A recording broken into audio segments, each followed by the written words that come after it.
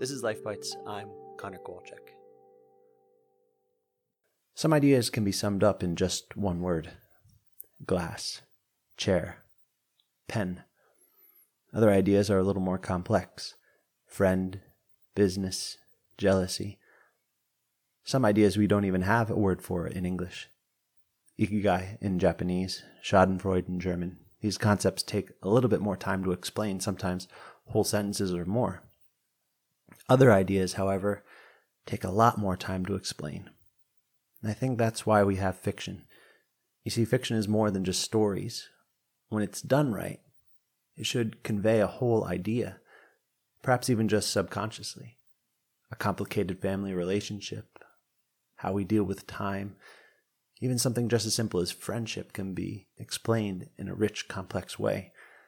We go to fiction not only to be entertained, but to expose ourselves to new ideas, ones that can't be explained with just one word.